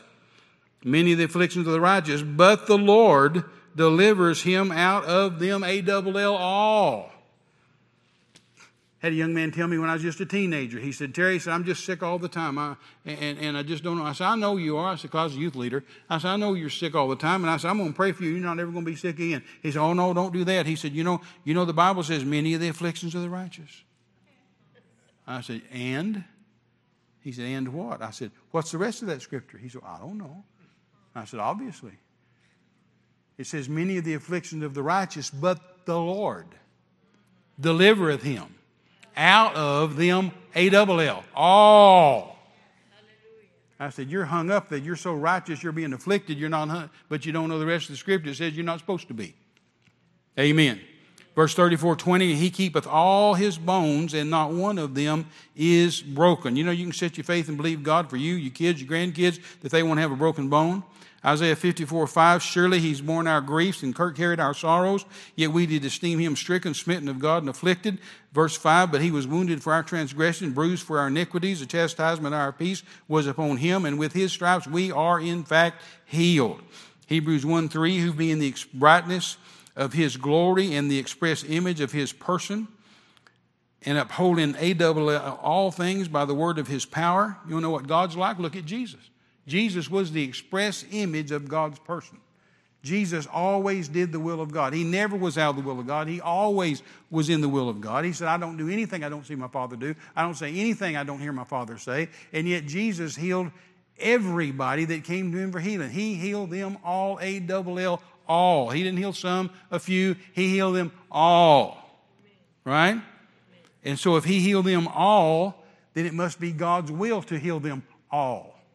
So it must not be God's will for anybody to be sick, because it's his will to heal them all. Jesus healed them all the time, every time. I told you a story the last time I was here, the time before that, about meeting a lady. I was coming out of a church preaching for a pastor. I was coming out of the church one day after having lunch with the pastor, and this lady was coming in. She said, hello, Brother Terry, I've been enjoying the services. I said, well, I'm glad, that's good. She said, yeah, I'm just going in to see pastor for my deliverance session. I said, for your what? She said, my deliverance session. I said, your deliverance session? She said, well, yeah, I've got this spirit, and it's Tuesday, and it's time for my session. And I said, session? Jesus didn't have sessions. Jesus didn't say, come on Tuesday for your session. Jesus cast out spirits with his word. Right? He didn't have sessions. I said, you telling me that this is Tuesday, it's time for your session, tells me that you've probably had sessions before this. Oh, yeah, every Tuesday. And I said, and it also tells me you're probably going to have sessions after this. She said, oh, yeah, every Tuesday. And I said, well, I have one question for you, sister. And she said, what's that? I said, when do you get delivered? When does it work? I said, obviously you're not expecting it to work today, because you're already planning on being back next Tuesday. And you're not expecting it to work next Tuesday, because you're already expecting to be back the Tuesday after that. So when do you get delivered?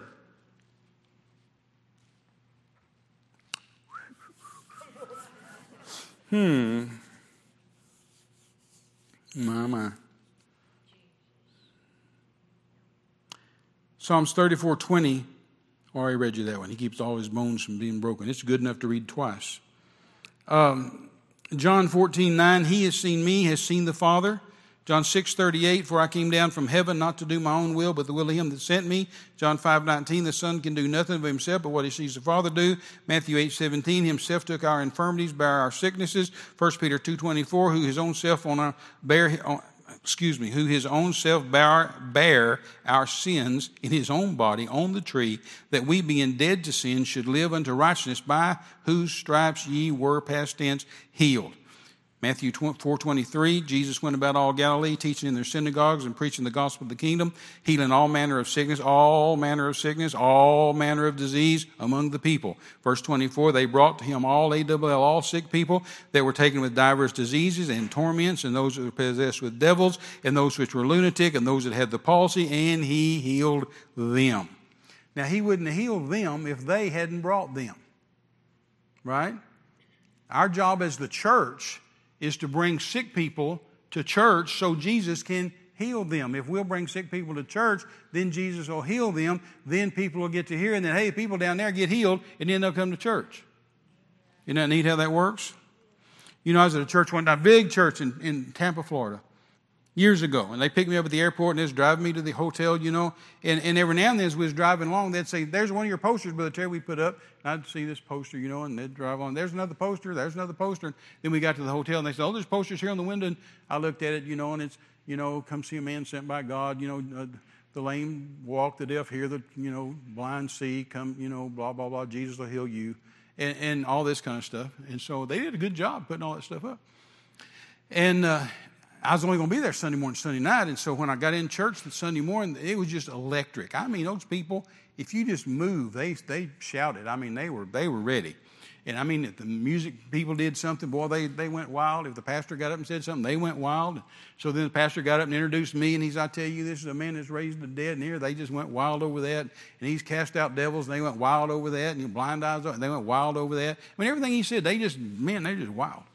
And so finally he introduced me and got me up, and boy, they cheered and shouted and yelled and clapped and carried on. And so I took the pulpit, you know, and I said, well, I tell you what, I know you're excited. And boy, they shouted over that. And I said, I've seen the posters you guys put. Yeah, they shouted over that. And I thought, man, this I'm not going to be able to preach because they're just going to. And so finally I said, you know, pastor said we're going to have miracles. Boy, they shouted and got excited.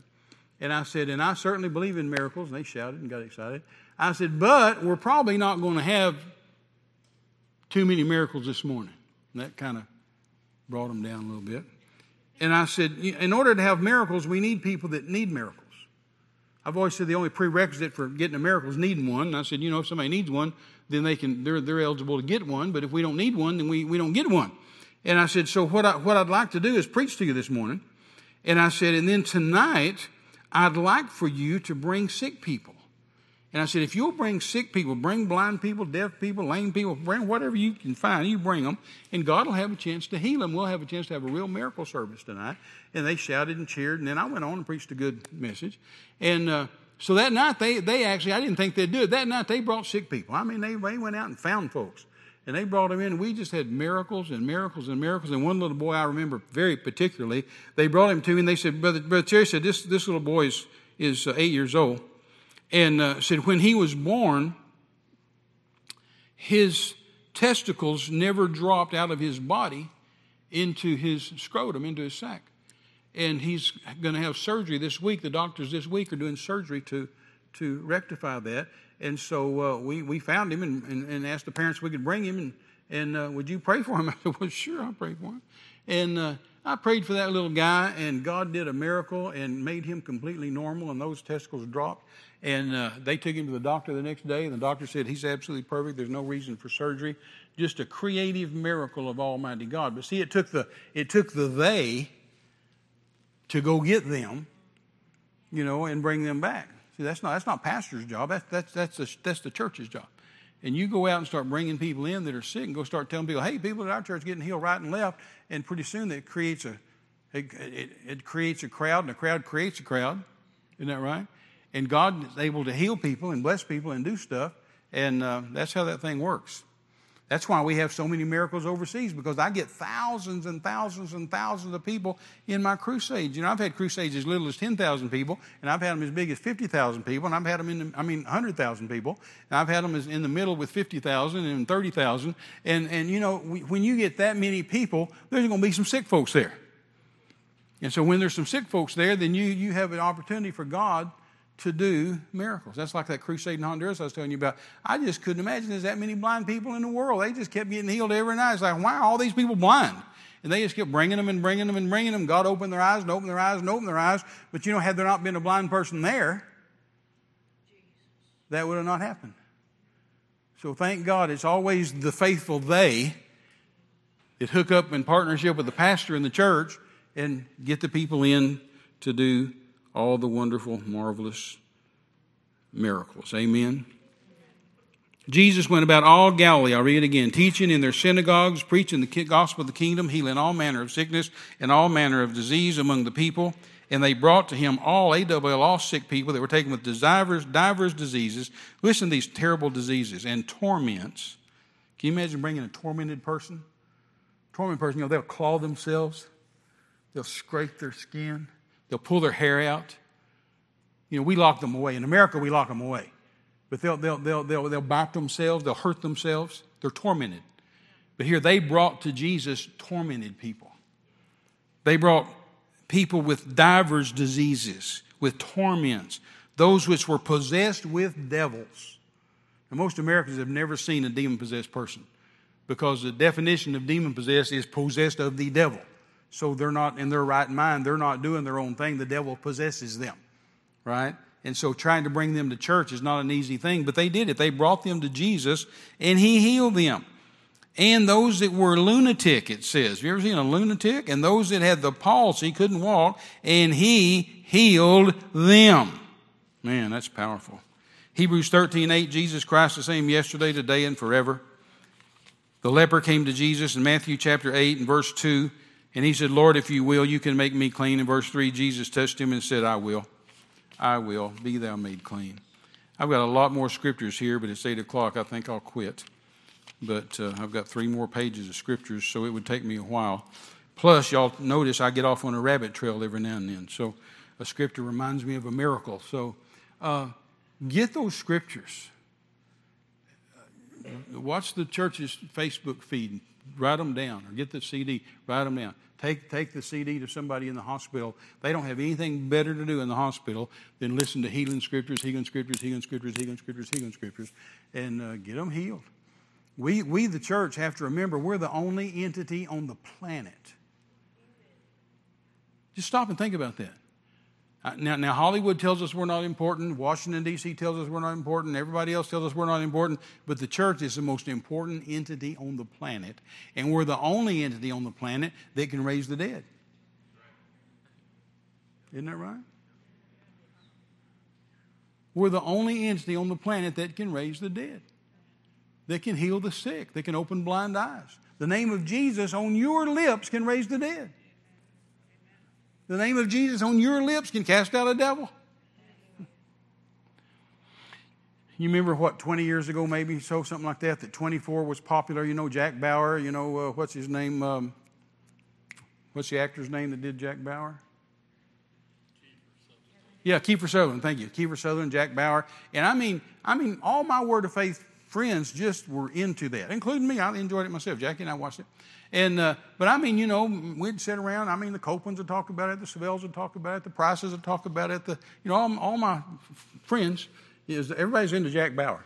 And the Price family, Fred Price down here at Crenshaw Christian Center, his whole family, everybody got together and watched 24 and watched Jack Bauer. They just thought it was great, and they'd talk about it, talk to me about it. And so I preached there every year. So this one particular year I was there, and I stood up and I said, I know that this whole church is into Jack Bauer and into 24. And I said, and they all clapped and cheered. And I said, I know my dear friends, the Price family, sitting here on the front row, they're all into Jack Bauer. And I said, that's cool. I like him too. And I said, but today my sermon title is What I Have Done and Can Do That Jack Bauer Has Never Done and Can't Do. And I did this whole sermon on raising the dead. I said, Jack Bauer's never raised the dead. He can't raise the dead. I've raised the dead numbers of times. I can still raise the dead. He'll never be able to raise the dead. Open blind eyes. Jack Bauer's never opened a blind eye. I've had thousands and thousands of blind eyes open. I just went through this whole sermon. Because, see, we forget that the church can do those things. We get excited over some phony on TV. An actor, by definition, is a fake. I'm for them. I like watching them. They entertain me. But I'm just saying they're not real. The only real one was John Wayne, And you young people don't even know who that is. But they told John Wayne one time, they said, Mr. Wayne, you're so great, and you're just a hero. And he said, I'm not a hero. I'm an actor. He said, I act like a hero. I act like a cowboy. I act like a gunslinger. I'm not on the real one. And we forget sometimes that those people aren't real, but these people are.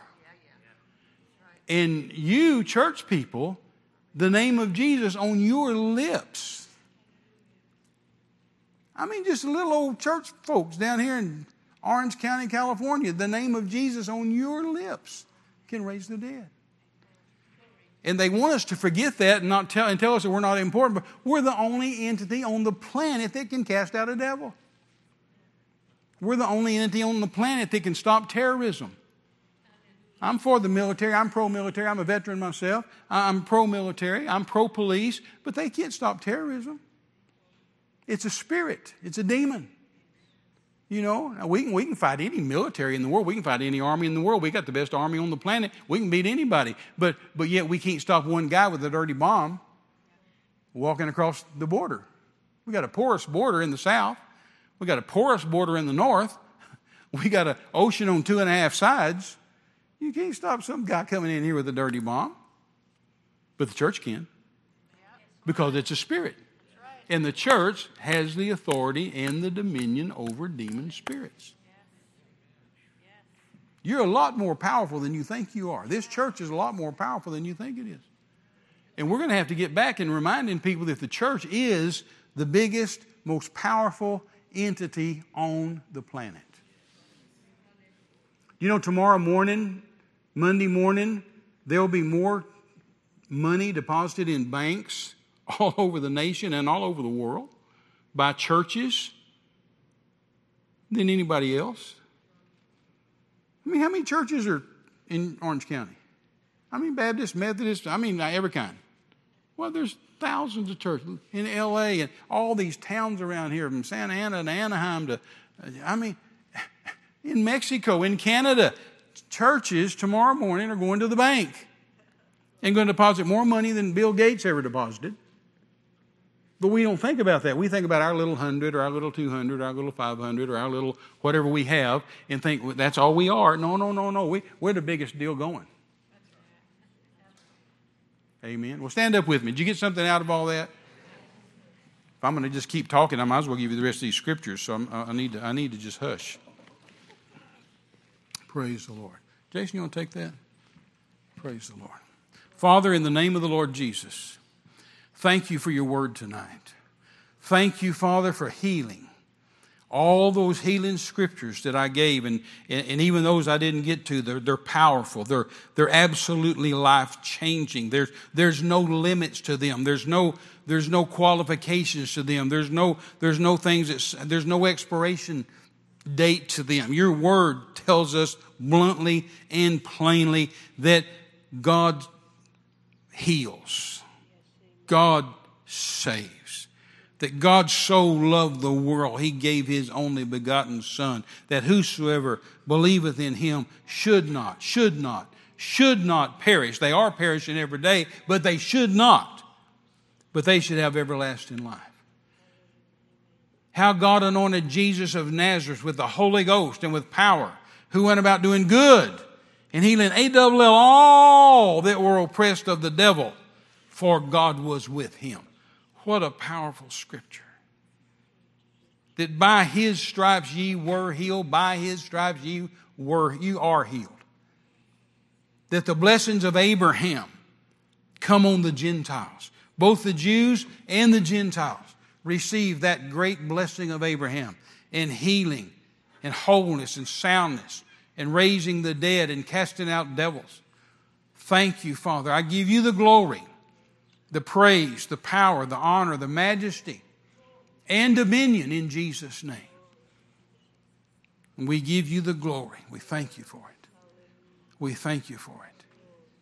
In Jesus' name. Amen, amen, amen. I would like you to do, since I know we don't have a huge crowd or a huge miracle type crowd here tonight, I would like you to allow me to do something. If you would come down to the front, everybody, just come down to the front and line up all the way however far you go. Just line up. Nobody behind anybody else, just shoulder to shoulder. Praise the Lord. Renee, could I have that? Or Jason, grab me that bottle of water, would you? Thank you. Thank you. Praise the Lord. I'd like you, if you can just kind of just stretch out as far as you can. I'd rather not anybody be behind anybody. If you are, then I'd like you to get far enough back to have two distinct